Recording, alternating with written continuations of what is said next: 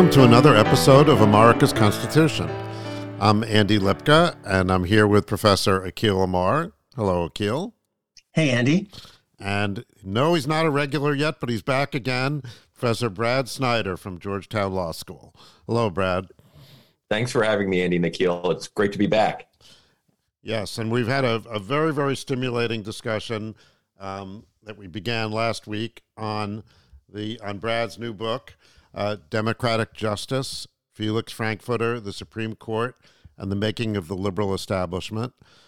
And this opus has really triggered a tremendously interesting conversation. We spent the entire week, the entire episode last week, talking about the man, Felix Frankfurter, and this incredible journey that he had, the career that spanned many decades and every branch of government, not necessarily officially, but in one way or another, and various continents and issues and you name it.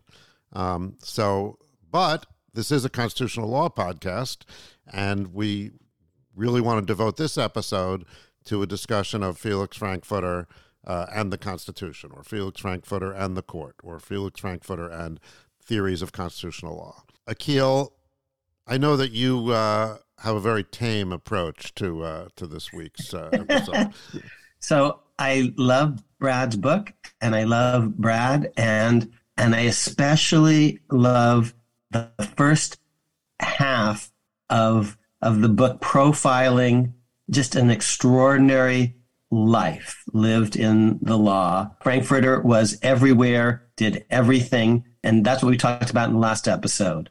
That said, I'm not particularly a fan of Justice Frankfurter in the second half of his legal career. And so I want to give Brad an opportunity to respond to kind of slashing critique that I will offer of Justice Frankfurter. Admire though I am of everything of so much of what Frankfurter did before he became a justice. Because in my view, Frankfurter was not a great justice at all, and I'll tell you what counts as a great justice, and we can actually then compare. I'm an originalist, and my hero is going to be an originalist justice, Hugo Black, who was a contemporary of Frankfurter's, and I'm going to draw the contrast between the two. We talked last week a bit about this man, James Bradley Thayer. I think we should talk a little bit more about him and explain his ideas. He basically thought that judges should be very deferential to legislatures, but truthfully he talked about out of both sides of his mouth. He said, only when it comes to Congress. Supreme Court should be, and federal courts in general should be very deferential to Congress. There's a more robust role that's permissible when we're dealing with states. Thayer said that. But in fact, actually, Thayer himself and all the Thayerites are upset about all sorts of cases that don't involve Congress, but just involve states, like Lochner versus New York, which is about maximum hour laws, or minimum wage laws in a case involving the state of Oregon, and all sorts of other regulatory laws that basically are about states. And Frankfurter, over the course of his life, is going to be deferring all the time, and I think ridiculously, to state after state after state that are doing bad things, to West Virginia that's actually mistreating public school students, obliging them to salute a flag, even though that's contrary to their political and religious views, upholding states, and in fact, outlier states like Maryland that don't let felon defendants get appointed counsel, indigent felon defendants. That's going to later become a Gideon case out of Florida. But Frankfurter is going to be deferring, in my view, improperly to states. States are going to have grossly malapportioned legislatures, massively malapportioned, and Frankfurter's just going to kind of mindlessly preach deference to that, even though that would be ultimately destructive of democracy, properly understood, and many, many, many other cases. Thayer said, just be deferential to Congress, but in fact, when you actually look at it, Thayer and Thayerians, from Oliver Wendell Holmes on the one side to Felix Frankfurter on the other, are unduly deferring to horrible state practice. And in the case of Oliver Wendell Holmes, where a state of Virginia sterilizes women grotesquely in Buck versus Bell. Other states in the South are reimposing peonage and suppressing voting rights, and Holmes is perfectly deferential. This case out of Colorado, when states are doing horrible things to people who criticize judges, and Holmes is deferential. Frankfurter will do the same thing in California when California judge tries to shut down judicial critics. So we're going to talk a little bit more about Thayerism, and sometimes, the claim is, oh, well, he was just preaching deference to Congress. And I don't even believe in that, because when Congress passes bad laws, I want them to be invalidated. I actually think, for example, the campaign finance law in Citizens United was a joke and was properly invalidated. But even if they are sometimes talked about just being deferential to Congress, in fact, that's not what he did and his disciples did. So I'm going to be very critical of Thayer in general and Thayerianism in Frankfurter and in Holmes in particular. And then I'm going to just say, here's what a great justice looks like. And I'm going to tell you, actually, a great justice by contrast, Hugo Black, and I'm going to identify Black's contribution. Over the course of this episode, Brad say, oh, I agree or I disagree. So here's Hugo Black. And in each of these big issues, Black and Frankfurter were on opposite sides. Sometimes they were on the same side, but often they were on opposite sides. They were both put on the court by Franklin Roosevelt. They're both crusading liberals. They both are trying to undo Lochner, and most of the Lochner cases, actually, to repeat, involve states and localities, not congressional action. So, okay, Akhil, so you've defined Thayerism as Akhil Amar sees it. But of course, we know that you love Justice Black, and so you may have a somewhat one-sided view of Thayerism. So I'm just going to ask Brad to define Thayerism for us as perhaps Justice Frankfurter saw it, or as he sees Thayer's philosophy. Now, let me just make clear from the beginning that Brad is not necessarily a Thayerist or a Frankfurterist or any of these, but he's the expert on these. So we're going to ask him, to give us the perspective as these titans saw it, and this will make for a very interesting debate between Black and Frankfurter, not between Amar and Snyder. Okay, so just to be clear on that, we don't want him tarred with being against Gideon or whatever it might be. So okay, so Brad, how do you see Thayerism? What would your definition of it be, and what would Felix Frankfurter's definition of it have been?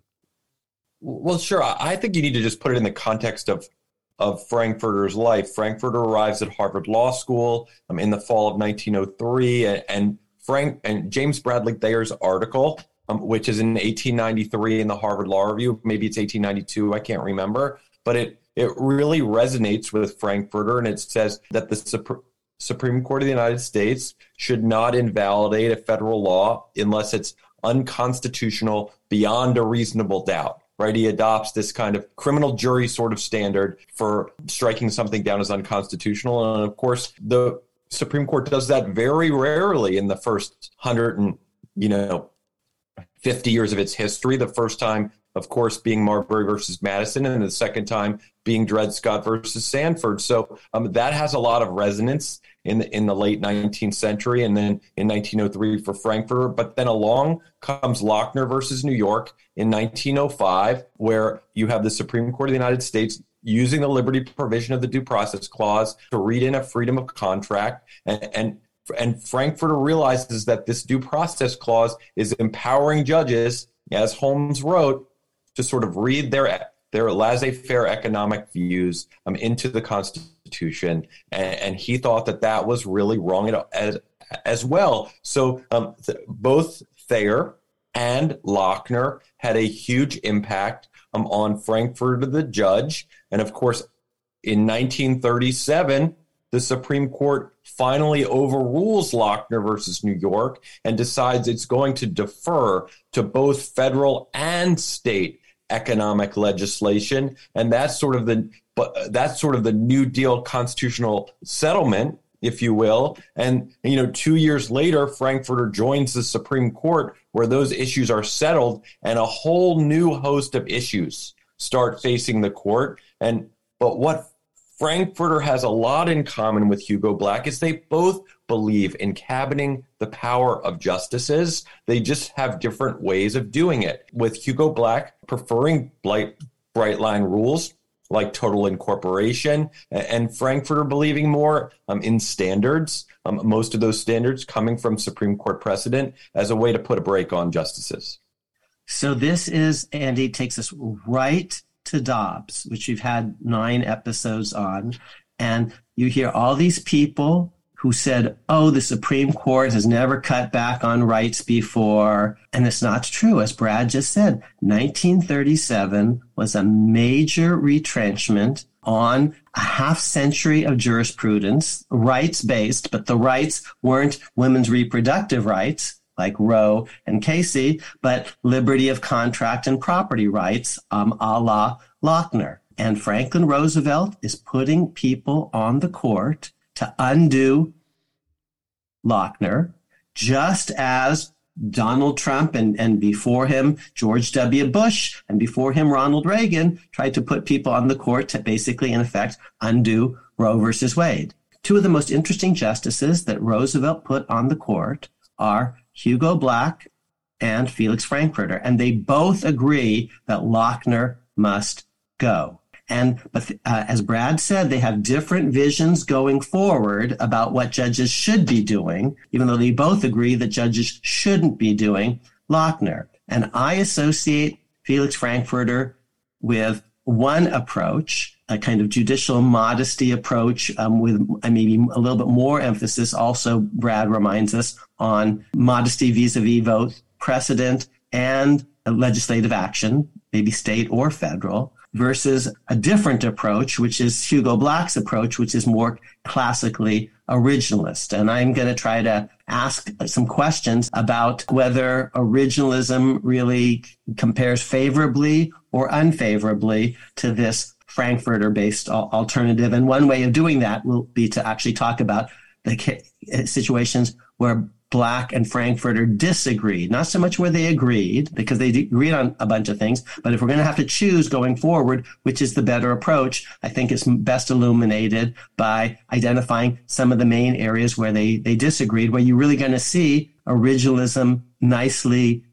contrasted with a different approach. So I guess really the questions that we're going to ask ourselves when we look at these different cases are what is the originalist approach to this case as exemplified by Black's approach? What is the Thayerist or Frankfurtian approach to the case as exemplified by Frankfurter? And did they, in fact, deviate from their general doctrines? And if they didn't, then these would be fair tests of those doctrines.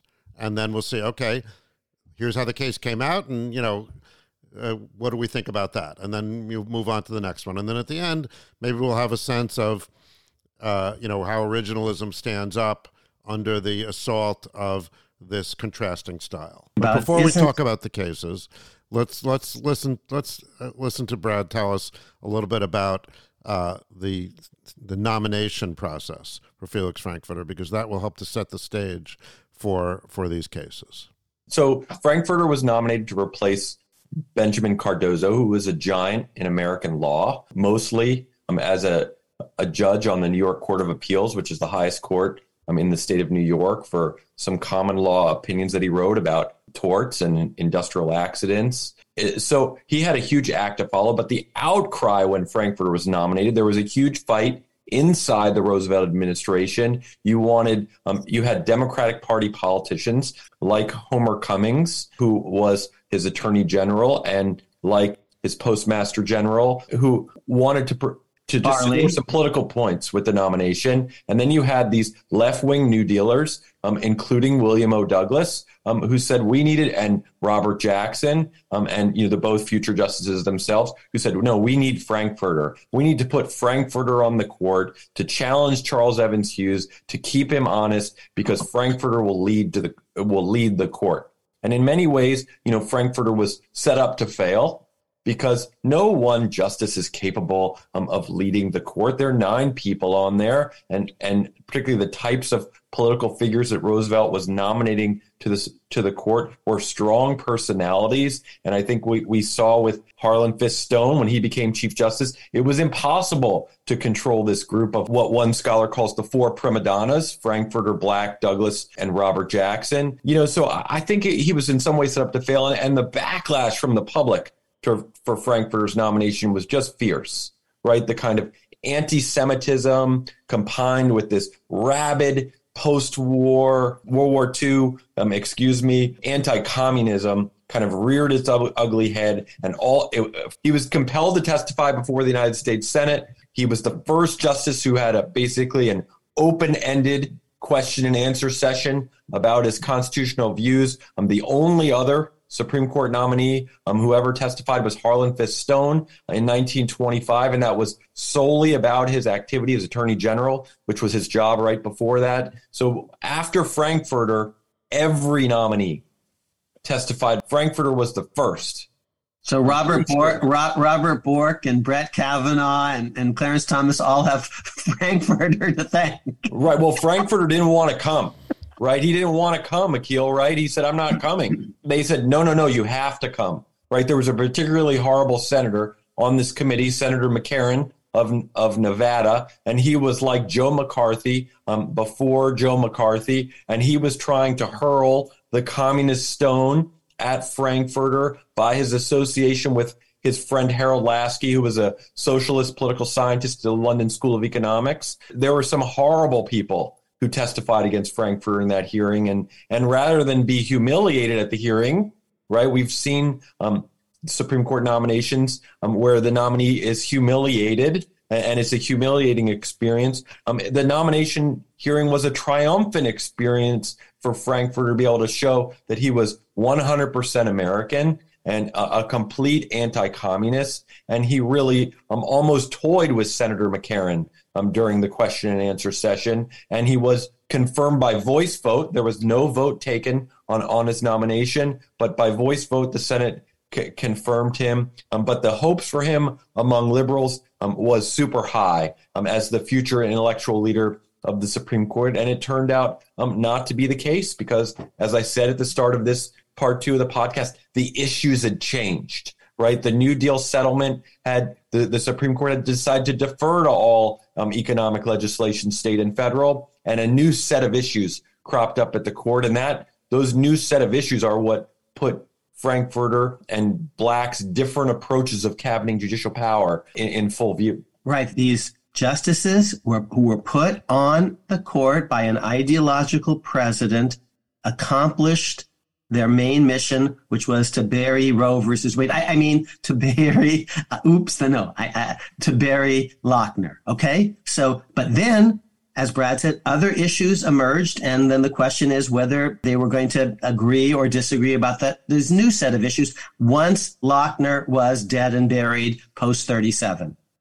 And after all, that's the appropriate forum, if you will, for testing theories of jurisprudence, because if you're already decided beforehand and you all agree, then there's no test. So now you have new issues. And another way, Eddie, another way of asking is, so why was Lochner wrong?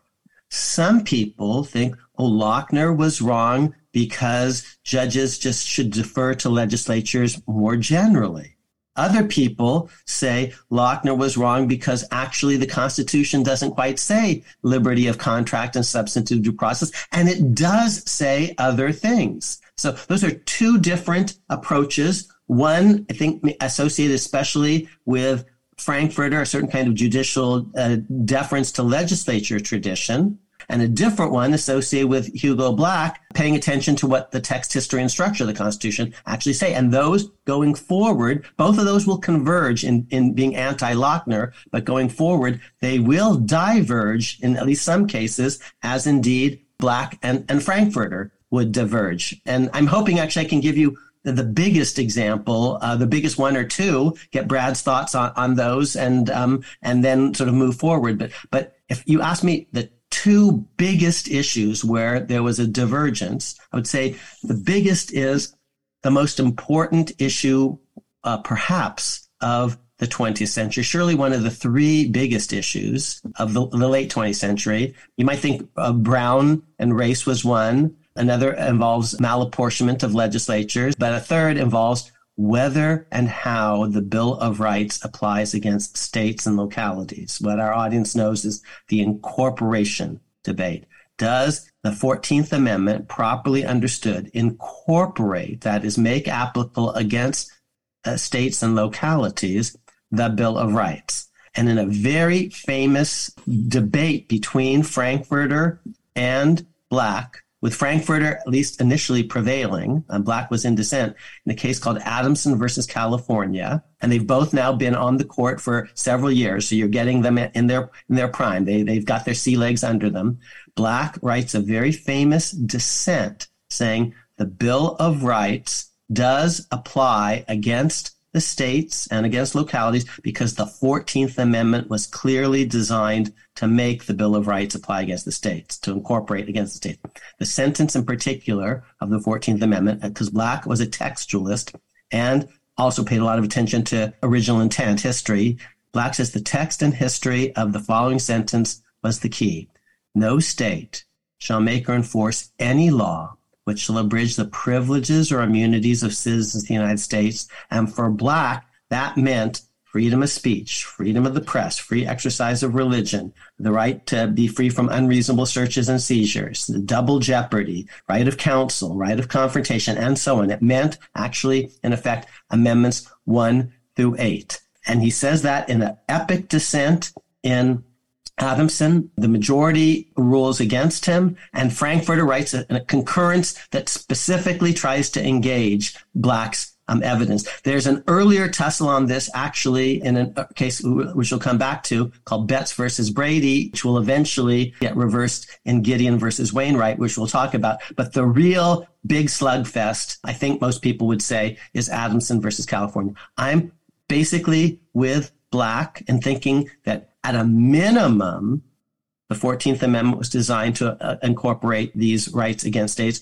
Frankfurter, I think, has a point that it's not limited. 14th Amendment, in my view, isn't limited to Amendments 1 through 8, as Hugo Black thought. But Frankfurter not only thought that the 14th Amendment meant more than the Bill of Rights, he also thought, it means a lot less. And it's not the case that all the provisions of the first 8 amendments, in effect, the individual rights provisions, apply against the states. And on that, I'm with Black 100%. Yeah, the individual rights provisions of the first 8 amendments do properly apply against states. And without that, which is today, in the end, Black pretty much wins, not in Adamson, but thereafter. And without that, modern constitutional law today would be unrecognizable, because almost all the important Bill of Rights cases that people think about today are actually incorporation cases. So, and I'm with Black, but I want to give Brad a chance to weigh in on all of that. Because on that one, which is a big one, I'm with Black and the originalists.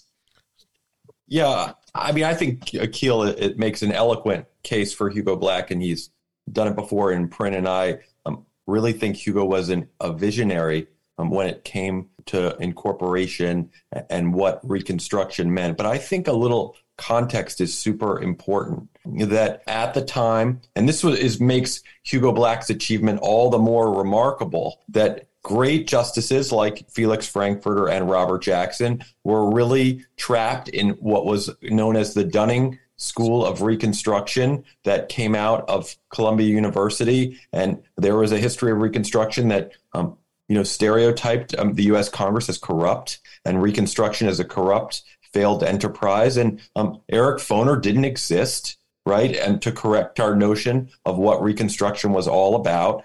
So you had these justices in 1947 kind of shooting in the dark about Reconstruction. And I absolutely agree with Hugo Black that the Privileges or Immunities Clause incorporated the first 8 amendments. That is totally true if you look at Corfield versus Coryell, if you look at the 1866 Civil Rights Act, if you look at Jacob Howard's speech, if you look at the drafter John Bigham. I agree with Hugo 100%. But yet, I just want to point out a couple of things. I agree with what Akil also said, that the Privileges or Immunities Clause mean more than the first 8 amendments. And that's not what Hugo Black said. When you read the 1866 Civil Rights Act, it encompasses more than the first 8 amendments. And I would just point out that Hugo Black joined the decision that Frankfurter wanted to rely on, which was Palco versus Connecticut, which is Justice Cardozo's opinion, which says if you're going to incorporate a provision of the Bill of Rights, it has to be fundamental to ordered liberty. And I certainly think, and I admire the way Justice Black educated himself once he got on the court and sort of learned so much about constitutional law while he was a justice. But Frankfurter believed in following precedent and that a more piecemeal incorporation process based on Cardozo's precedent was a way to cabin judicial discretion. But Justice Black thought, no, let's make this super clear. First 8 amendments only. That's the way to cabin judicial discretion. And really, Justice Brennan's approach looks a little more like Frankfurter's because he incorporates through the due process clause rather than the correct way. I think Akhil and I agree on this, which was through the privileges or immunities clause. But doing that, incorporating through the privileges or immunities clause would have required probably overruling Slaughterhouse and United States versus Cruikshank, which rejected this total incorporation approach to the privileges or immunities clause. We would have been better off, I think, as a country had we overruled Slaughterhouse and Cruikshank on those points. So I agree that Hugo Black was on the right side of incorporation, and but I think Frankfurter thought precedent was a good way to put a brake on judicial power, and that he wasn't rejecting the idea of incorporating all of the provisions of the Bill of Rights, just the ones that weren't fundamental to ordered liberty. So here are 2 or 3 points I think that emerge from this very helpful conversation. One, that Black's approach, originalism, could be deeply inconsistent with precedent. That originalism has the possibility of overturning precedent. Yes, it does, and that's what we saw in Roe, and that's what we saw in Heller, City of Chicago, Bruin, when it comes to the Second Amendment, for example. So that's a feature of originalism. By the way, that was a feature, because I think Hugo Black was clear and Felix Frankfurter was confused. That's a feature of the 1937 revolution as well. The 1937 revolution tosses overboard a half century of precedent, not one little case called Lochner. It's dozens, arguably hundreds of cases, especially if you count lower federal court cases that are invalidating all sorts of laws in the name of substantive due process and liberty of contract and property and all the rest. So now Frankfurter gets on the court when some of that work has already been done. But if you're going to actually ask, was that work correctly done? Was it right to toss overboard all these precedents? Well, the one thing you can't say is, it's right to do that in the name of precedent because you're tossing overboard all the precedents. Okay, so one, originalism can be deeply inconsistent with precedent. And 2, Frankfurter was actually a little confused on that, because if you're an anti-Lochner person, as he was in the 1920s and early 1930s, you're an anti-precedent person too. Now, here's the next point that Brad said. It can be hard to do originalism because you're hostage to historical research. And if the historians aren't doing a good job, how do you do this? Well, and I agree. This is why what I try to do is do history well for the benefit of jurists who themselves aren't historians. Here's a third thing that Brad said. He says, don't blame Frankfurter so much because actually the professional historians weren't quite championing incorporation, and they weren't. So here's a third thing that Brad said, that Black was actually pretty heroic. Black did a lot of his own historical research. And this is very dangerous, you see, because if you do some of your own historical research, and you're not a professional historian, you can get it wrong big time. And if you're going to overturn precedents in the name of that, that's very dangerous. Now, I believe that Black got it right. And today's professional historians basically agree with me, and today's legal historians, and the people who have really carefully looked at this, who've written books on it, whom I really respect, like Michael Kent Curtis, like Gerard Magliocca, like Kurt Lash, yours truly. There are others. We span the ideological spectrum, Eric Foner, but we all basically say, actually, the 14th Amendment was at a minimum about incorporation. Now, many of us think it wasn't limited to incorporation, and we disagree respectfully with Black on that. But another thing that Brad said is, originalism is going to be hard to do by a judge or justice on his or her own. And you're hostage in part to the best professional legal historians. So all of that, totally agreed. Now, Frankfurter, in the end, I think was unduly dismissive of Black, and maybe even because, you see, Black didn't go to Harvard Law School, didn't have all the credentials. But here's the other thing. Frankfurter was doing so many amazing things before he got to the court, and even while he's on the court, like talking to presidents maybe when he shouldn't be, or doing other things. He wasn't spending all his time studying history. And I think Hugo Black, much to his credit, actually was doing this. So Frankfurter actually, I think, just got his history wrong because, and here's the final point, Frankfurter deep down didn't care as much about history. He cared about other things. He had other passions and commitments, and he wasn't someone who spent his life thinking a lot, as Hugo Black did, about what the framers of the 14th Amendment really were trying to do. Now, Brad has also said one other thing. When it comes to congressional power, Felix Frankfurter thought the 14th Amendment, the Reconstruction, were all about congressional power. Well, if all of this was crappy, which is what the Dunning School thought, the entire Reconstruction, why do you just pick out the one thing that you like, Felix Frankfurter, congressional power, and ignore the other things that you don't like, or that you're dubious of, and incorporating stuff against states and localities? But Brad is on this, I'll say we're agreeing. Hugo Black was basically right on incorporation. He may have made a mistake in saying only incorporation, but he was basically right and on the facts. And on these cases, just so we're clear, Frankfurter was wrong on the biggest issues ever before the court, because whether we do it wholesale, total incorporation, Black style, or retail, clause by clause by clause. Is this fundamental? Is that fundamental? Well, if they're all fundamental, that's why they were in the Bill of Rights, because they are fundamental, whether we do it wholesale or piecemeal. At the end of the day, today's Supreme Court, we live in Hugo Black's world, not Felix Frankfurter's. And thank God for that.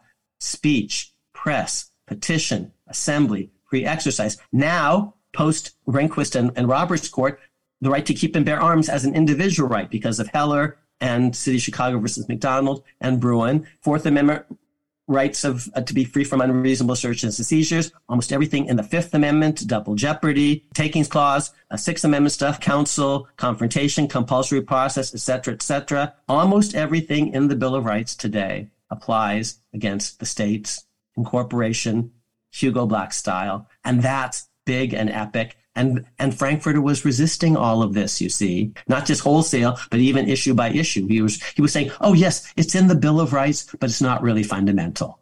Really? So on that one, wow, score one, I say, for originalism and for Hugo Black. So I would just sort of take issue with the framing a little bit in the sense that I know you mentioned Brown versus Board of Education in passing, but I just think institutionally for the Supreme Court of the United States, that Brown versus Board of Education and all of the cases that began in 1938 with Frankfurter's student Charles Hamilton Houston winning the case of Lloyd Gaines and then winning a bunch of graduate school cases and the unanimity of a lot of those cases all the way up to Brown was a far more important enterprise and one that Felix Frankfurter and Hugo Black were on the same team. And again, they had some different ideas about remedy, which we can talk about. But to me, Frankfurter in the Brown discussion, particularly in 52, holding the case over for re-argument, having Bickel Wright, spend the whole October 52 term, look at the history of the 14th Amendment, was a recognition by Frankfurter that the history of the 14th Amendment, the authoritative history at the time in 52 was really bad, and that we need to do our own independent examination. And Frankfurter's really responsible for taking the issue of the history of the amendment or original intent, which I know neither you nor I think of as originalism, but taking that issue off the table and allowing the justices to think about how are we going to write this opinion in a unanimous way. And to me, that's a bigger issue institutionally for the court than the incorporation issue, which probably would have happened selectively over time, whether Frankfurter or Black disagreed in 1947 or not. Yeah, although just to repeat, Frankfurter is issue by issue resisting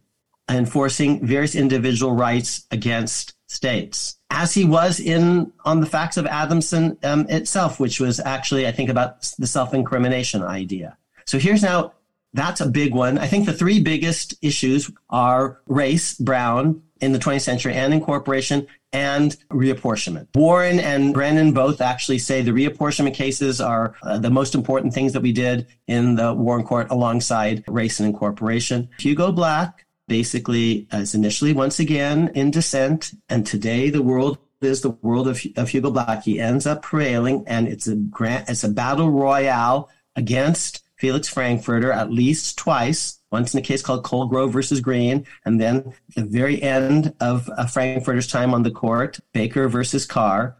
And Felix Frankfurter basically says even when there's gross malapportionment in the legislature, and here's what malapportionment means, it's not about the shape of the districts, that's gerrymandering, but the size of the districts. So malapportionment presupposes a kind of benchmark, and today the benchmark is equality of population, one person, one vote.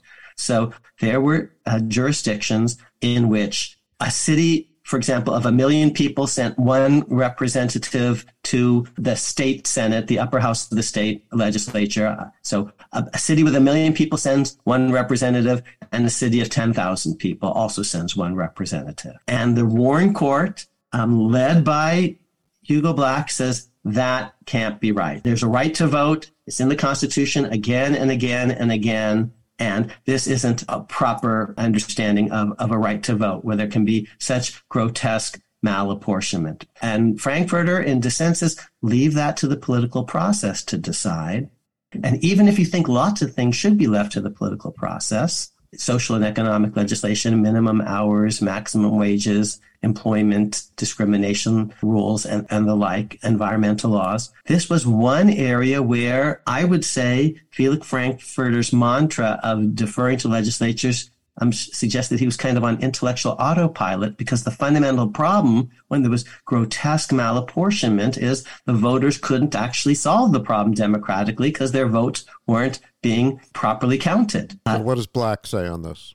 Black says in Colegrove versus Green, which is an earlier opinion where he's in dissent, this is something that judges should be able to look at. And he says that again in Baker versus Carr, that this is justiciable. This is a proper subject for judicial intervention, judicial power. And Frankfurter, in his, I think maybe his last opinion, definitely his last year on the court, dissents in Baker versus Carr. This will become, after Frankfurter's off the court, after he's been replaced, the one person, one vote revolution of Reynolds versus Sims. There's an earlier case that actually Black writes called Westbury versus Sanders. And in Reynolds versus Sims, an opinion per Earl Warren, the Supreme Court invalidates the laws of about 40 or 45 of the existing states, because there were very few states that were actually following the one person, one vote, equally populous districts rules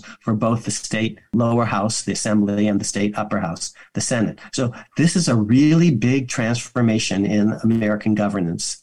Reynolds versus Sims. And I think the person who really led the charge, beginning in dissent against Felix Frankfurter, was Hugo Black, in the name of the right to vote, and I would say the Republican Guarantee Clause today. I'd love to get Brad's thoughts on that one. Okay, so that's great, Akhil. Thanks for that. I want to kind of stick to Baker versus Carr, because I think to talk about Reynolds versus Sims or Westbury versus Sanders, as you noted, our opinions that when Frankfurter wasn't on the court. So it's a little unfair to try to talk about those, but let's talk about Baker, and we can talk about Colegrove too. I think Frankfurter's main point, on which he has been completely vindicated, is that one of the only bulwarks against judicial supremacy is the political question doctrine. And that's a doctrine that says the Supreme Court shouldn't intervene in inherently political disputes. And I think there were a lot of people on the left which did not take him seriously about the political question doctrine in Baker versus Carr until we got to Bush versus Gore, and the Supreme Court of the United States decided, hey, we're not going to let the state of Florida decide who their electors are, but we're going to issue not one, but two Supreme Court decisions in a case where the Constitution delegates to the states the ability to choose their own electors. And the Supreme Court, in several cases, starting in Baker, sort of eviscerates the political question doctrine by only limiting it to separation of powers disputes. And really the only place where we see the political question doctrine come up today is in impeachment cases where the Constitution specifically delegates to another branch of government, the Senate, the ability to decide a case. So the political question doctrine means almost nothing today, and it has empowered the court. That's sort of point. And I think Baker versus Carr gives a little bit of a tell here. And I think that one thing that Frankfurter really objected to about Justice Brennan's opinion in Baker versus Carr, and Justice Black backed up Justice Brennan on this point, which was surprising to me, given how much of a historian he was that when Justice Brennan says in his opinion that the Supreme Court is, quote, the ultimate interpreter of the Constitution, right? His support for that is Marbury versus Madison and John Marshall's famous opinion where he says the court has the power to say what the law is, which is a very ambiguous sentence. And the context of that opinion in no way gives the Supreme Court the last word on the Constitution. It's sort of a 1-2 punch. We're going to eviscerate the political question doctrine. We're going to declare ourselves the ultimate constitutional interpreter. I think those were big mistakes for the court institutionally, and I think Frankfurter thought they were big mistakes. And the last point Frankfurter made in Baker versus Carr was that you don't have a standard for deciding when a legislative district is unconstitutional or not. And what Brennan's opinion says, it relies on the Equal Protection Clause, and it says that standard, and this is a direct quote, is well developed and familiar.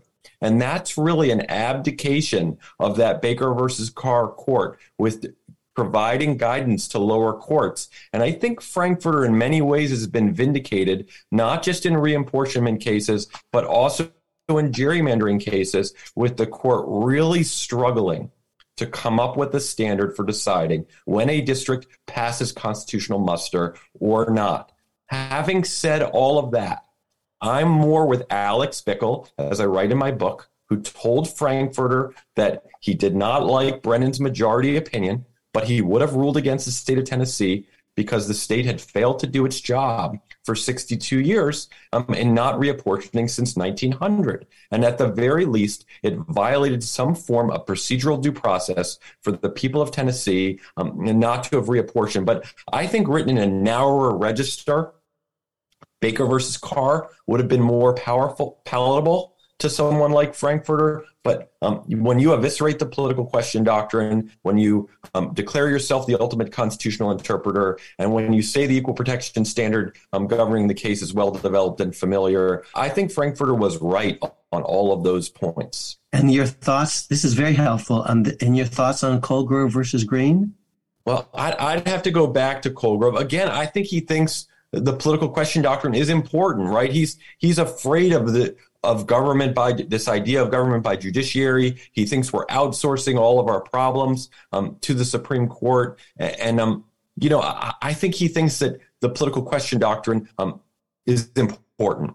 Okay. Right. So this is very helpful. My take is the following, that the undercounting of urban votes in places like Tennessee was grotesque and shocking and was actually racially charged. So, because Black people tend to live in cities, and the issue isn't just about what judges should do or not do, although that's important, but what the Constitution really is all about and not all about. And I think violations of a basic idea of voting equality are profoundly Republican. I do think the issue of gerrymandering is quite different. The shape of districts is very different than the size of districts. And I've actually been supportive of the Roberts Court in not wading into gerrymandering, but I'm a big believer in one person, one vote as a nice prophylactic rule for enforcing the basic idea of democracy, of voting rights, which, to repeat, in the cases that we're talking about, actually intended to involve massive underrepresentation of discrimination against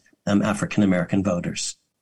So my only response to that, Akhil, is that at the time, that was not the claim that was being made in Baker versus Carr. This was a case made by white suburban women voters from the League of Women Voters who's saying we suburbanites, our votes were diluted too much. There was no claim of racial discrimination. There was no claim of what today we would call a discriminatory impact or effect, or even an intent to discriminate. And I think that's a very different case. And that's a case that Frankfurter decided, and is called Gomillion versus Lightfoot, which he wrote, right? 2 years before Baker versus Carr, he writes Gomillion, which is where the city of Tuskegee, Alabama, decides to create a district. And again, this is gerrymandering, as you say, Akhil, but they decide to make a 28-sided sea dragon. That case was argued by Fred Gray, who's still alive today, a great lawyer from Alabama. And Frankfurter writes that majority opinion in a careful way. And Akhil, I think you'll think this is great. But who does Frankfurter show the opinion to before he circulates it to the court? Guess who he does? Hugo, right? Because they're friends, because their goals are the same, because he's an Alabaman, and because he knows that if he can get Hugo on board on this opinion, that he can get an entire court. And to me, that's a great moment. It shows, I think, a couple of things. Frankfurter cared very deeply about minority rights, right? He asked Fred Gray at oral argument. Fred Gray put up this giant picture of the district, and Frankfurter, as he typically did, like the late Justice Scalia used to do, dominated oral argument. He said, "Where is Tuskegee University on this map?" And it was way outside the 28-sided sea dragon. Fred Gray knew at that moment that he had won Frankfurter over, but he wrote a very careful opinion, ruling for the black voters in Tuskegee, Alabama on equal protection grounds, and yet preserving the political question doctrine, right? And this idea that in purely political disputes, the court wouldn't interfere, in preserving Colegrove versus Green. So I thought that showed, contrary to stereotype, Frankfurter is a coalition builder. Frankfurter is not always deferring to the states. Frankfurter very vigilantly standing up for black voting rights. Now, wrote about it in the book. Great.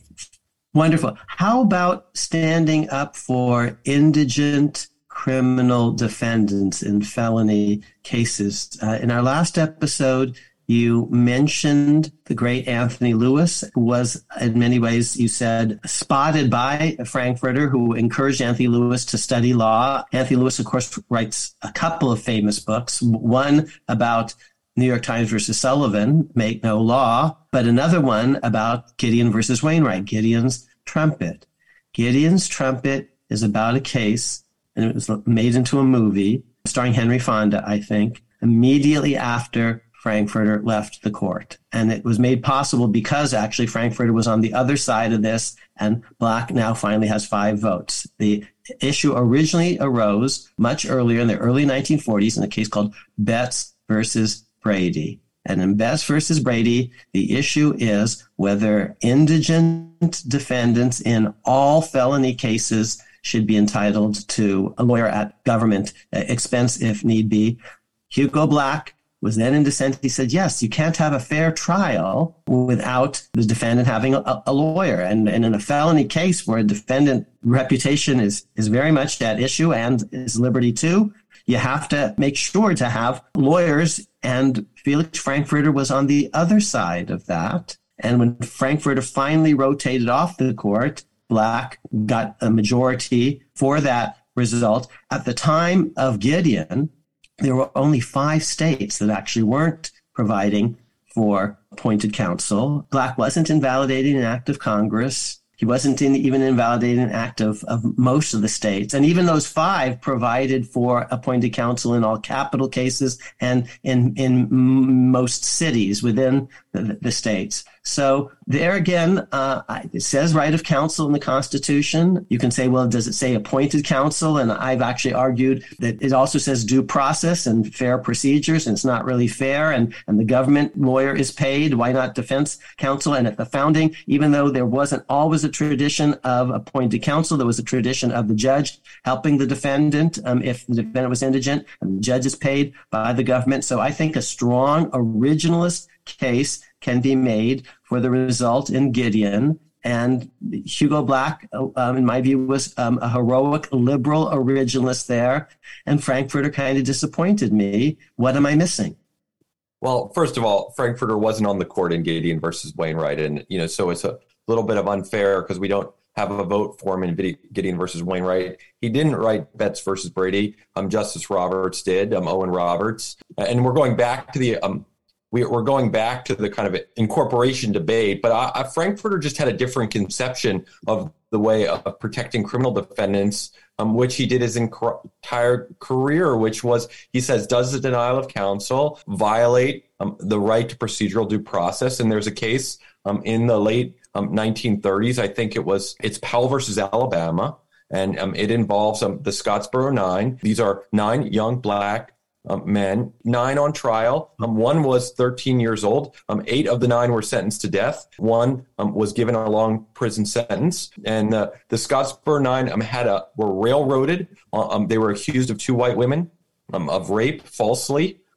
Everyone knew they were false. The women were basically prostitutes, if you will, at the time, and they were covering their tracks. And so they accused, they were all on a train together. They accused the 9 black men of rape. They were railroaded in a trial. They had basically no access to counsel. And in Powell versus Alabama, the court held that right of counsel violated their rights to due process. And Frankfurter wrote an article, and then New York Times, after that case came down, championing the decision, complimenting the Supreme Court. And this is from one of the court's foremost critics. And I think he would have said, does this violate the fundamental right to due process? Frankfurter was great on criminal cases. He and Hugo, again, like I know you like to emphasize the kind of antagonists or scorpions approach between Hugo Black and Felix Frankfurter. They're on the right side of a lot of these criminal cases. If you go back to the case of Julius and Ethel Rosenberg, and I know that's a federal espionage case and not a state one, but they're the ones who are kind of jumping up and down and saying, we need to hear this case. We need to see whether the due process rights of Julius and Ethel Rosenberg were violated. Unfortunately, Hugo Black's wife, Josephine, had just died at that point, and Black wasn't able to do as much as he could have during that term, and I don't fault him for it. But it was he and Frankfurter who were trying to protect the rights of criminal defendants, as they did on many occasions. I just think Frankfurter had a broad conception of procedural due process. This is why, again, Frankfurter and Hugo Black, even though they weren't on the right side in Dennis, in most of the cases involving suspected communists, they were on the right side together, right? On Red Monday, which is in 1957, where the court rules in favor of suspected communists on the same day in 4 different cases, Hugo and Felix are on the same side, because in a lot of those cases, Felix says that, hey, their rights to procedural due process to confront the evidence against them hasn't been met. So I think it all depends on facts and circumstances. Of course, I agree that Hugo was right on incorporation, but I think Frankfurter was very good in protecting the rights of state and federal criminal defendants with a capacious notion of procedural due process. Now, since you mentioned Dennis, I think Hugo Black dissented in that case. Yes. And Frankfurter joined the majority opinion. He concurred. No, he did not join the majority opinion. Oh, he concurred. He concurred, and I know in the last episode we talked about McCullough versus Maryland a little bit, and Frankfurter was very concerned about the rights of the federal government to protect itself from outside threats. Why don't you just tell everyone what the Dennis case was? Dennis versus United States was the federal prosecution of members of the Communist Party under the Smith Act, which was a horrible law. that was basically used to criminally prosecute members of the American Communist Party for their political views. And it was wrong. And I think Frankfurter didn't like it. He hated the clear and present danger test of his mentor, Oliver Wendell Holmes, that Chief Justice Fred Vinson used in the majority opinion. He did not think that the clear and present danger test adequately protected the rights of unpopular political groups. And so he concurred, and his concurrence was more about the capacious powers of the federal government to pass laws to protect people from government overthrow or terrorist threats. And, he hated this law. He hated this prosecution.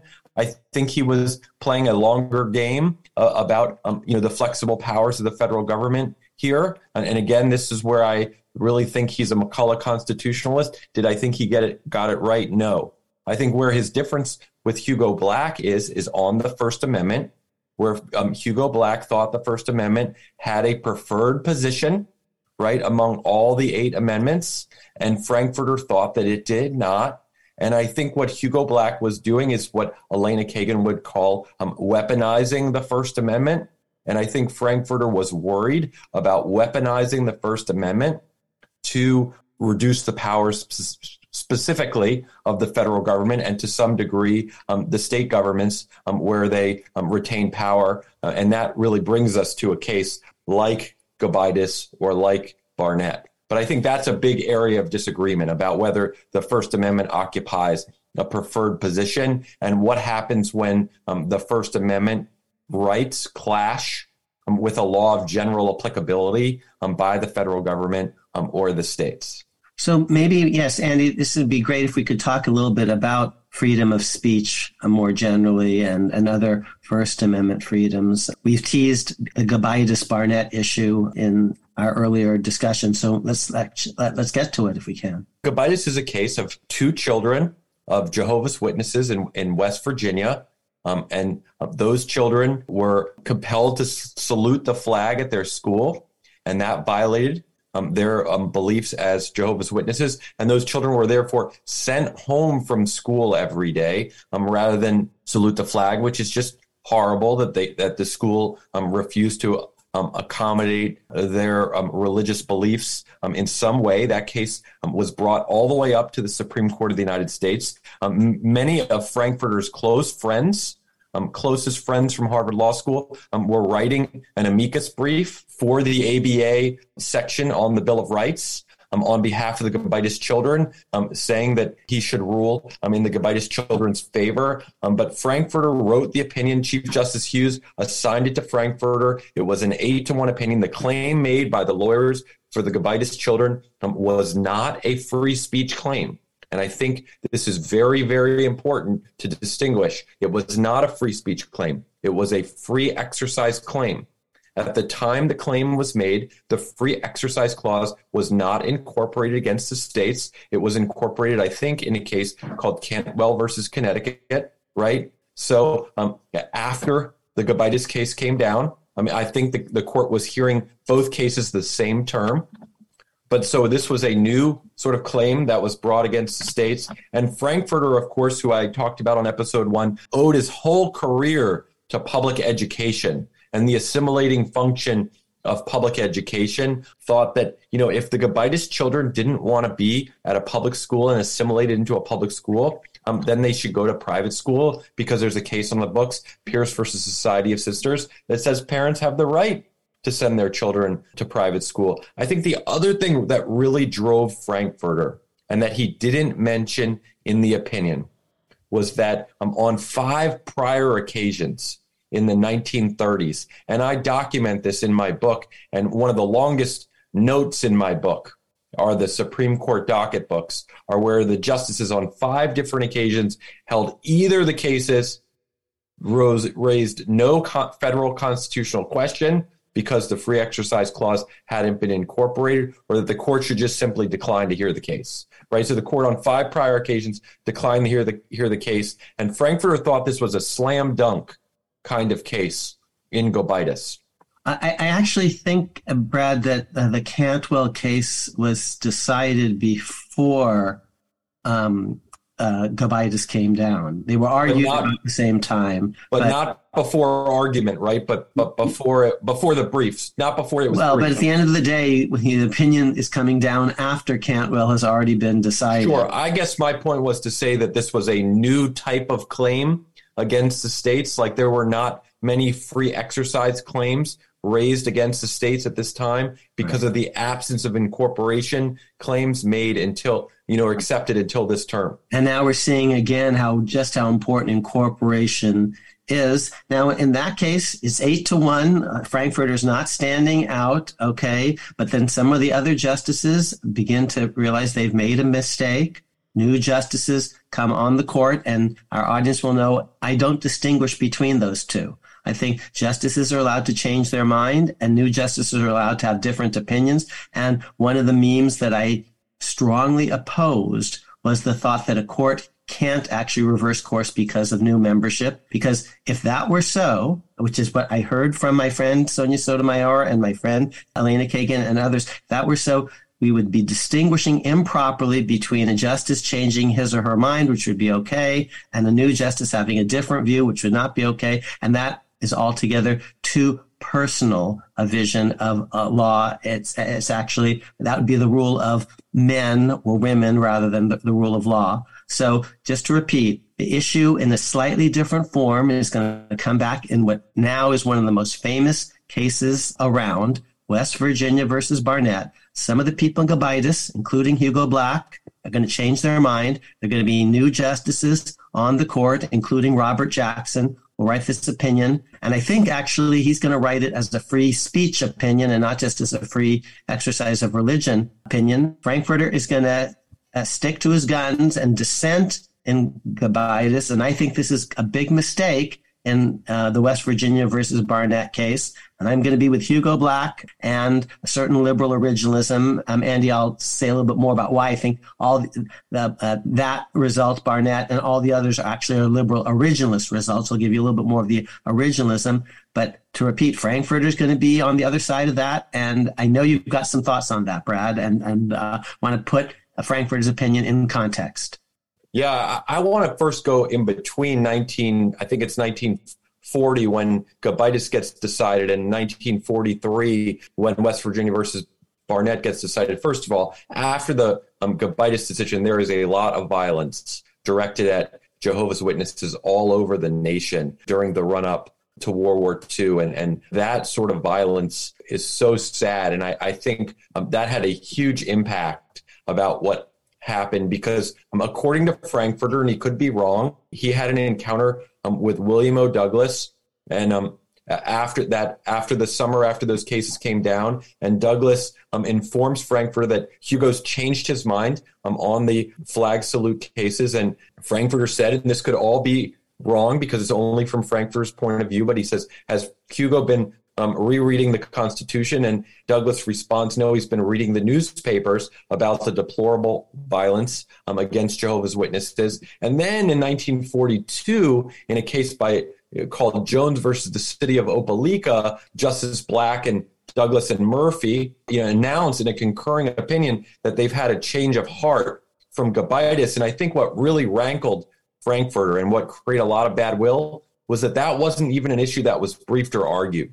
Right. And that he felt really blindsided by that concurrence. Right. That the issue about whether Gobitis was overruled wasn't raised by the parties. It wasn't discussed in the briefs. It wasn't discussed at conference. And that this thing was sort of at the end of the term dropped on Frankfurter's lap when he would have no opportunity to respond. And he thought that sort of judicial decision making was kind of dirty pool, if you will. Right. And I think that really created a lot of bad will on this court leading into Gobitis and leading into West Virginia versus Barnett in 1953. And the vote was 6-3. And Frankfurter wrote a very personal dissent in which his opening paragraph talks about being one of the most discriminated against and persecuted minority groups in history. And a lot of people told him to take it out. Right, that it was too personal. Other justices told him to take it out. His law clerk, Phil Ellman, told him to take it out. And he just wouldn't. Right. He sort of felt strongly about the kind of impersonal nature of the Constitution, that this had nothing to do with his personal beliefs about whether the Barnett children should have to salute the flag, but that he thought that public schools should have the right to set up the curriculum whichever way that they want, and whether that meant teaching evolution or creationism, that if you were from a religious group and you objected to that curriculum, that you had the option of going to private school. And so he was afraid about overprotecting First Amendment rights and underprotecting the rights of the states to create their educational curriculums, or the right of the federal government to protect the country. You say in the book that he in Gobaitis, that he's weighing values, and that he considers an important value national unity, and national security. And of course, Akhil is familiar with this as a constitutional value, I suppose, in the context of the original geopolitical theory of the Constitution. But this is a little bit different. And the other thing that I thought was of interest in the context of some of the things we've talked about in this podcast is how he invokes Lincoln. You say he quoted Lincoln. I'm just reading from the book here. He quoted Lincoln on the balance between promoting individual liberty and having a strong state. And he insisted that, quote, "it is not the personal notion of judges what wise adjustment requires, which must prevail," unquote. National unity and national security, however, were foremost on Frankfurter's mind. And this is, of course, very, you talk about how he gets personal in Barnett, but this is also personal because he's worried about Nazis and Jews in Europe and in the context of World War II. So he's personal from this point of view as well. Sure, and he has 3 British school children of a former student who've been sent to live with he and his wife, Marion, right, to avoid the Blitz in London, right? So this whole issue of the war is hovering over all of these cases, right? You can't disentangle these cases from the war in Europe and what eventually for the United States becomes World War II. And I do think these cases are hard. I do think the Supreme Court always balances liberty and security, right? You can't be absolutist in favor, of liberty and free speech, because that's just not how things work, right? It's always about fit. It's always a balancing of interests. And whether or not Felix got that balance right in those cases, people of goodwill can disagree about. But I do think Felix was candid in sort of saying, hey, we have to balance the free speech rights and the Barnett children, or the free exercise rights of the Gobaitis children about with the state's reason for doing this, right? Well, of course, Robert Jackson and Barnett, might disagree, to some extent. He famously talks about, the rights not being, subject to a vote, and that the role of the court is to, have a timeless and to some extent situationless defense of those rights. And I think here you can get into some questions about originalism, right? So if your loyalty is to the Constitution as opposed to precedent or something like that, you may have a little bit different result in these cases. Yeah, and let's bring in one more case. So I think Frankfurter gets it badly wrong in Barnett, and I think he got it badly wrong in an earlier case, handed down on December 8th, 1941, the day after the date that will live in infamy. It's a case called Bridges versus California. And once again, it's Hugo Black on one side and Felix Frankfurter on the other.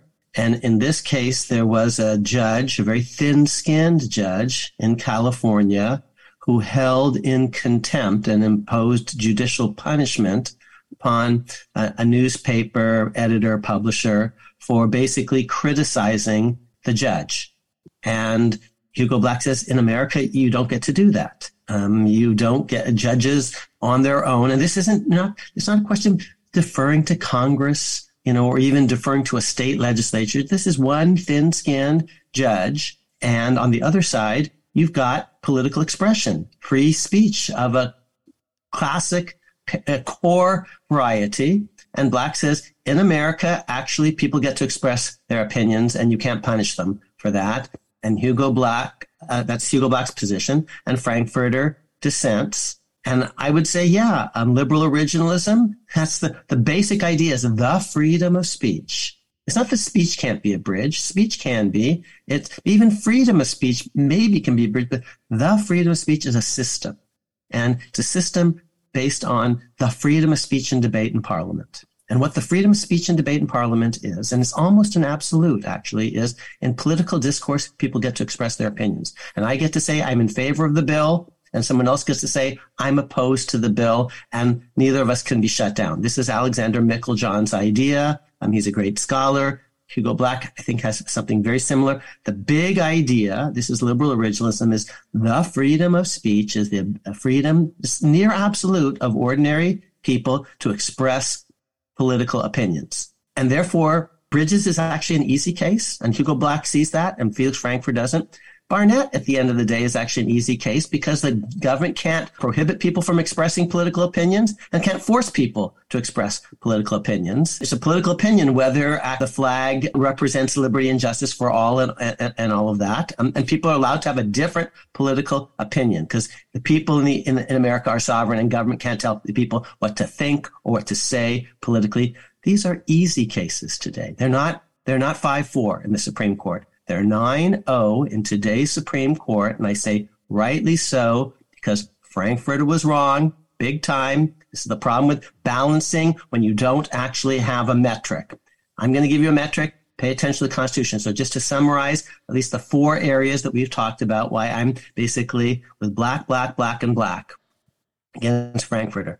Core idea of the 14th Amendment is at a minimum, and Black should have gone beyond it, but at a minimum, the 14th Amendment is about applying the Bill of Rights against the states. Frankfurter disagreed.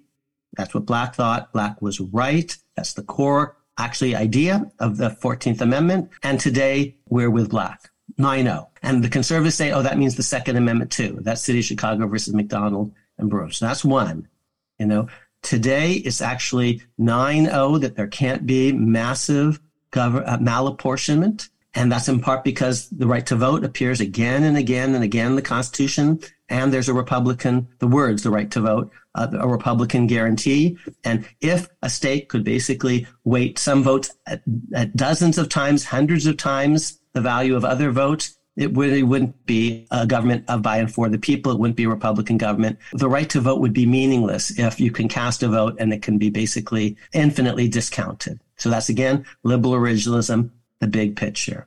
Yes, Andy says, don't say liberal originalism, just say originalism, well done, fine. But we're talking about liberal jurists here, appointed by a liberal president, Franklin Roosevelt, to do liberal things of a certain sort. So the third one was, when it came to a right of appointed counsel, I say the big idea behind all the criminal procedure provisions is protecting innocent people from the possibility of erroneous conviction. And again, we're not talking about invalidating acts of Congress or even invalidating acts of most of the states. Judges are experts on fair procedures, and it's just not fair if someone is convicted, not because they're guilty, but because they're poor and don't have a lawyer. And so once again, I'm with Hugo Black as a champion of a certain kind of liberal originalism. And the fourth basic core idea, in America, you get to actually express your political opinions. That's almost absolute. Almost, because maybe again, there's going to be some weird extreme case, but Bridges wasn't that case, and neither was Barnett.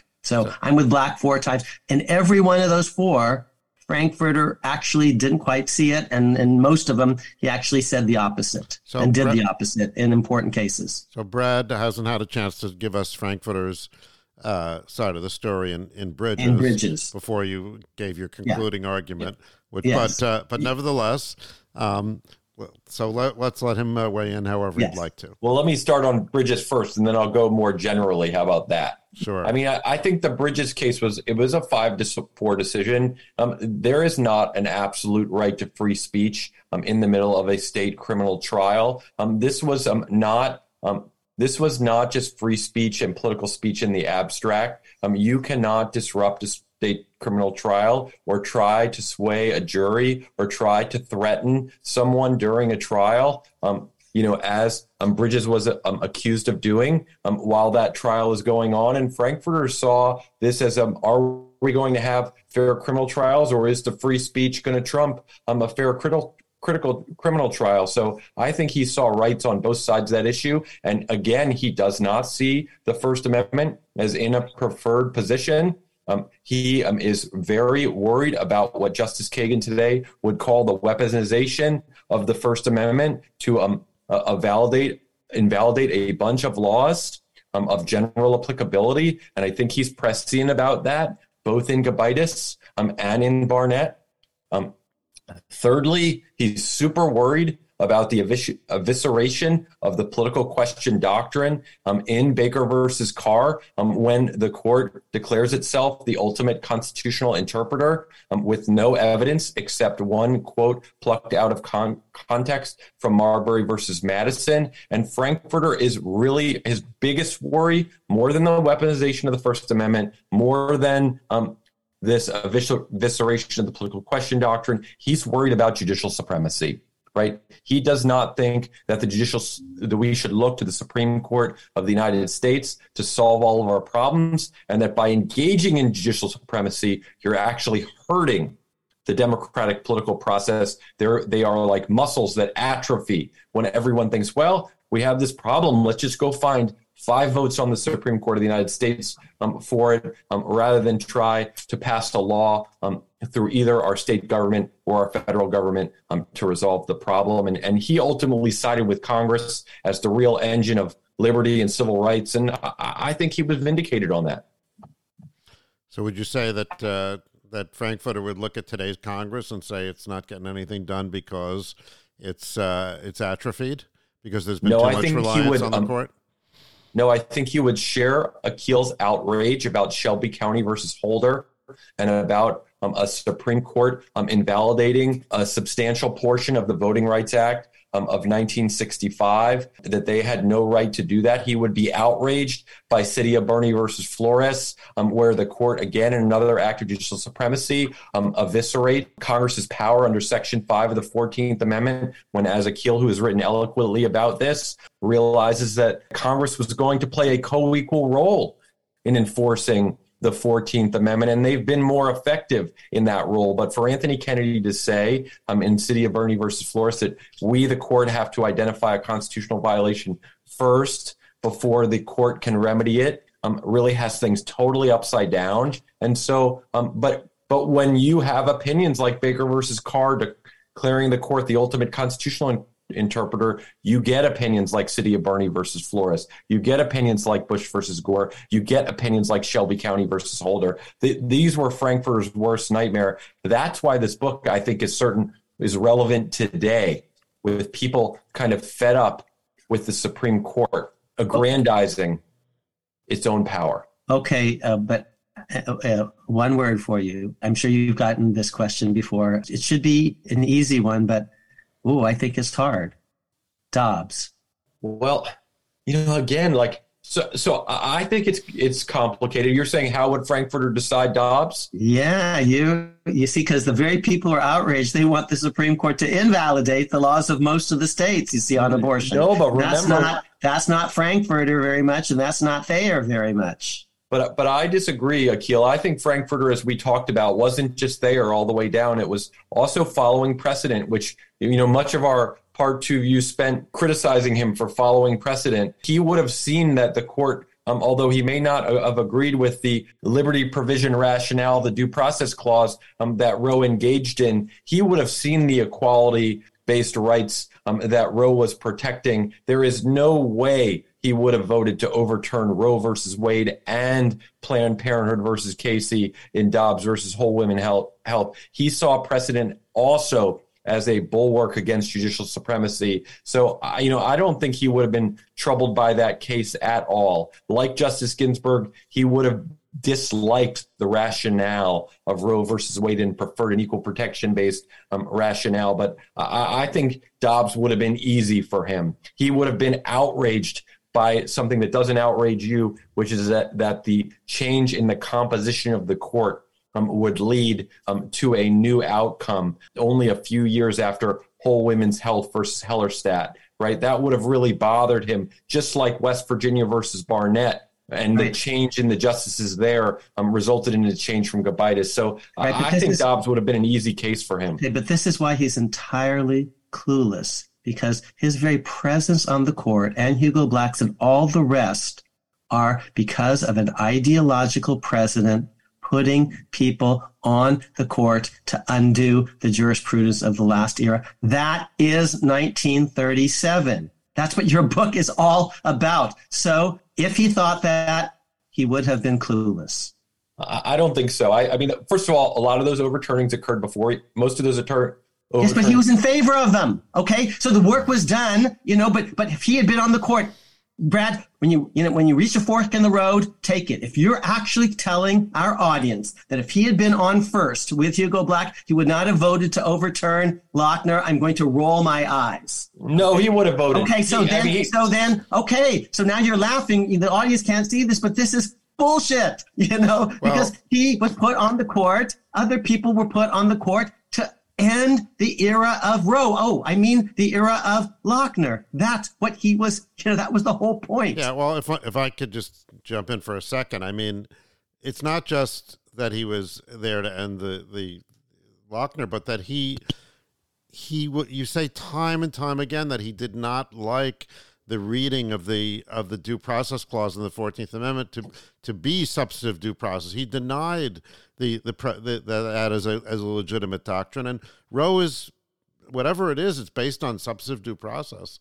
You could make an equality argument. We've talked about that, repeatedly on our podcast, that there is an argument to be made about women's equality for, justifying, abortion rights. But that wasn't made, and if he wants to do that, then he's got to be ruling differently in Gobitis, because then he's got to take the First Amendment, the freedom of speech argument in Gobitis, if he's going to go that way. So I don't see. And he wasn't so great on women's equality. I believe you can correct me in Gosart versus Cleary. So you're. I love you, Brad, but you're just giving us a Frankfurter, designed for today, but I'm not buying it. Well, for today's liberals. Let me just respond. I just don't think Frankfurter was that willing to overturn precedent. He doesn't distinguish between good due process clause decisions and bad ones. At the time, he didn't like Pierce versus Society of Sisters or Myers versus Nebraska, not because he didn't agree with the outcome, but because he didn't believe that we should engage in a kind of substantive due process rationale. But he's not calling for Myers or Pierce to be overruled. That's settled precedent for him, right? This is why wasn't Lochner settled precedent? But he was 37. But a lot of people thought Lochner had been overruled by Mueller versus Oregon and other cases. It was Atkins versus Children's Hospital, right? That was really overruled in 1930. But not just Lochner, all the cases. I mean, there are dozens of them. There are hundreds of them. Come on, Brad, seriously. I just don't think is an entire generation of attitude and case law. That's exactly what Franklin Roosevelt is putting people on the court to do, is overrule all of that. I hear what you're saying. I just think he would have been reluctant to sign on to any Supreme Court opinion that overruled a bunch of prior Supreme Court opinions like bowling pins, which is what Dobbs did, without a different theory of the 14th Amendment. Right. And there is no theory of the 14th Amendment in Dobbs, as you know, Akhil. It doesn't tell us what Section 1 means. Right. They're not espousing like, hey, this is contrary to the original meaning of the 14th Amendment. They're, as Noah Feldman says, engaging in a kind of historicism or traditionalism. I'm not a fan of Noah Feldman's work on this. He's my former student, and he's the current Felix Frankfurter professor, I believe, at Harvard Law School. And he's a lot like Felix Frankfurter. He's Zelig. He's out there. He's a journalist. He's everywhere. But I'm not buying that one either. All right, I hear you. And Noah, you have a standing invitation to come on this podcast and defend your ideas about Abraham Lincoln or anything else. We'd love to have you. Well, and you see how nice we are at first to our guests, and then we give them both barrels. Well, I loved it, Akhil. This was super fun for me. And the audience isn't seeing this, but we're laughing. We're having a good time together. No doubt. And I would just go back to, we're both students of Owen Fiss. And, Owen said, undoubtedly to your class, and he said it to mine, that the Constitution begins in 1954. And I just, before we end the podcast, just say, just what an incredible, and one of my favorite chapters to write was the chapter on Brown versus Board of Education and how the court got there. And of course, the opinion has some flaws in, like Dobbs, not telling us what Section 1 meant. But it was an amazing institutional moment, and one that Hugo Black and Felix Frankfurter were leading the charge. There is no way, I think one thing my book shows above all else, there is no way that Earl Warren, who does not get confirmed until February of 1954 because he was a recess appointment, could have done that on his own. This idea, this received wisdom that Earl Warren, through dint of his political skill, was able to bring all of the justices together, sort of magically did this, sort of ignores a lot of work behind the scenes by both of those two very powerful justices. And you said one syllable that's so important that I want to emphasize to everyone. So you heard that Felix Frankfurter was a really extraordinary mentor to so many folks. And Brad and I, we've had a lot of fun together, and we're laughing sometimes when we're going back and forth. Again, the audience isn't seeing all of that, but we both had the same mentor, and that's the great Owen Fiss. I've done episodes on some of my role models who aren't here anymore, like Charles Black, like Walter Dellinger, like Telford Taylor. And actually, we're going to do an episode, Andy, very soon about Hugo Black, no relation to Charles. But I've actually promised the audience at some point in the future, I'll start doing episodes on mentors who are still around. No one, for me, more important than our mutual mentor, Owen Fiss. So actually, Brad, maybe if you want to just take us out of this episode by telling our audience just a little bit about our great mutual mentor, the great Owen Fiss. Well, Owen was an amazing teacher, an amazing scholar, and wrote a really seminal article called Groups and the Equal Protection Clause, where he really pioneered this idea and theorized about this idea of the Equal Protection Clause as an anti-subordination clause, right? To prevent there being first-class citizens or second-class citizens, or by subordinating a group of people in this country. And that's become a highly influential counterpoint to this idea of anti-classification or colorblindness. There's no way in 5 minutes I could capture Owen's scholarship, Owen's teaching ability, but he was really inspiring and sort of pushed me to think hard about the 14th Amendment and about justice and about fairness and about fair procedures, along with Bruce Ackerman and many other people at Yale Law School. I'm really thankful that I went there, and I just sorry I never had you as a professor, because I've had so much fun on this podcast. Here are the things that I say about two people that Brad just mentioned, and I'll add a third for reasons that will become clear. In my most recent book, which I have not plugged in the last 15 seconds, The Words That Made Us, here's what I say in the acknowledgments. Two other mentors have also inspired me from my earliest days at Yale Law School. Owen Fiss taught me how to read a case and love the law.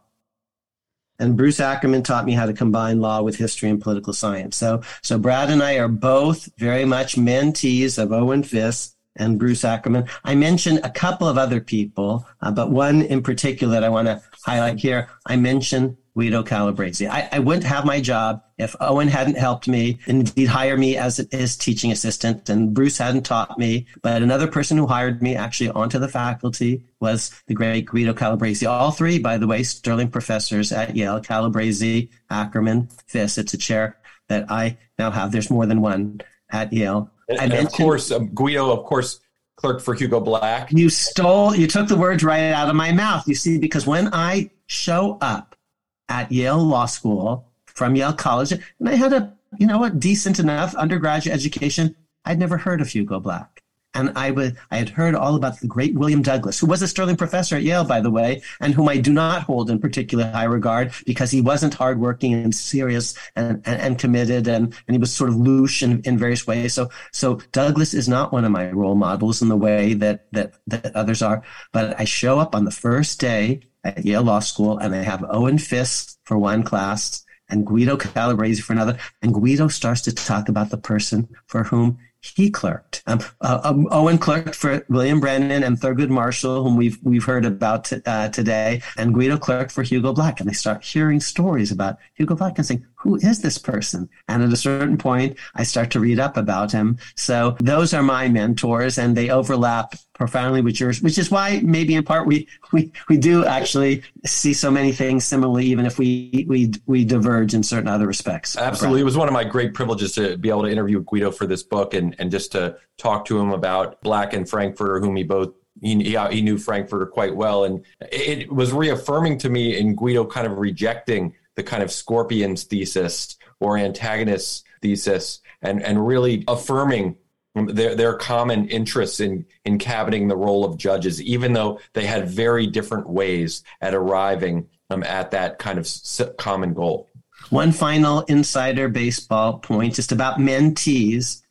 So when we do the Hugo Black episode, we're going to have to talk about how this fellow, who was, in my view, a great champion of African Americans and people from the bottom, Jehovah's Witnesses, religious nonconformists, Jews, Catholics, immigrants, had at one point, Hugo Black, been a member of the KKK. It's complicated, and he had done it for political reasons because you couldn't be a senator from Alabama in that era without actually being connected to that organization. Hugo Black didn't believe that stuff, in my view. He picked as people very close to him in his life, people who were immigrants and Catholics and Jews, people like Walter Dellinger, who clerked for him, who was Catholic, people like Charles Reich, who was Jewish, who lived with him after his wife passed away, and people like Guido Calabresi, this immigrant from Central Europe, Catholic, who also arrived, you see, at the United States speaking no English. Actually, that's not quite true. He knew 2 words of English at age 6 when he arrived in the United States, did Guido Calabresi, one of which was suitcase, I'm told. Okay. So Hugo Black picks Guido Calabresi as his protege. He can't pronounce Guido, so we always called him Guy, but he reaches out to a young Calabresi. And Frankfurter, when Calabresi is a clerk on the Supreme Court, is actually, I think, kind of a little bit jealous because he sees Guido Calabresi and thinks, that's a young Felix Frankfurter in a way, immigrant from Central Europe, Jewish family, in fact, even though there was a conversion before Guido came along to Catholicism, and sees, this is another little Felix Frankfurter, and kind of wants to make wants to make Calabresi his mentee, his protege as well, because he's got an eye for young talent, and Guido Calabresi is nothing if not talented. No doubt. I mean, Frankfurter wrote Alex Bickel about Guido when he was clerking and said what a talent he was. The last thing was, I thought one important thing in writing my book was after the KKK revelations came out against Hugo Black, Frankfurter was telling everyone to reserve judgment, that Hugo, that was not who Hugo Black was, and that he knew who Hugo Black was in working with him in the Senate on New Deal legislation. And he could have easily, as the most prominent Jewish law professor in the country, come out and urged Hugo Black to resign. And that would have held a lot of weight at that point in time. But he was telling his close friends, hey, hold judgment on this guy. He was on the right side of every New Deal issue. I know his heart, I know his mind, and he has the potential to be a great justice. And he was right about that. And speaking of reserving judgment, we're not going to reserve judgment on the book Democratic Justice, Felix Frankfurter, the Supreme Court, and the Making of the Liberal Establishment. We encourage you to do what we've done and enjoy many hours of reading about this great American, really, quintessential American story in many ways. And but we will, allow you to reserve judgment on Felix Frankfurter himself. As you can see from this episode, the issue remains open. But thank you very much, Brad Snyder, for 2 great episodes and many hours again with your great book. Yes, thanks. This was a ton of fun. Thank you, Akhil and Andy. I had a great time with both of you. Okay, and so until next week, thank you, everyone.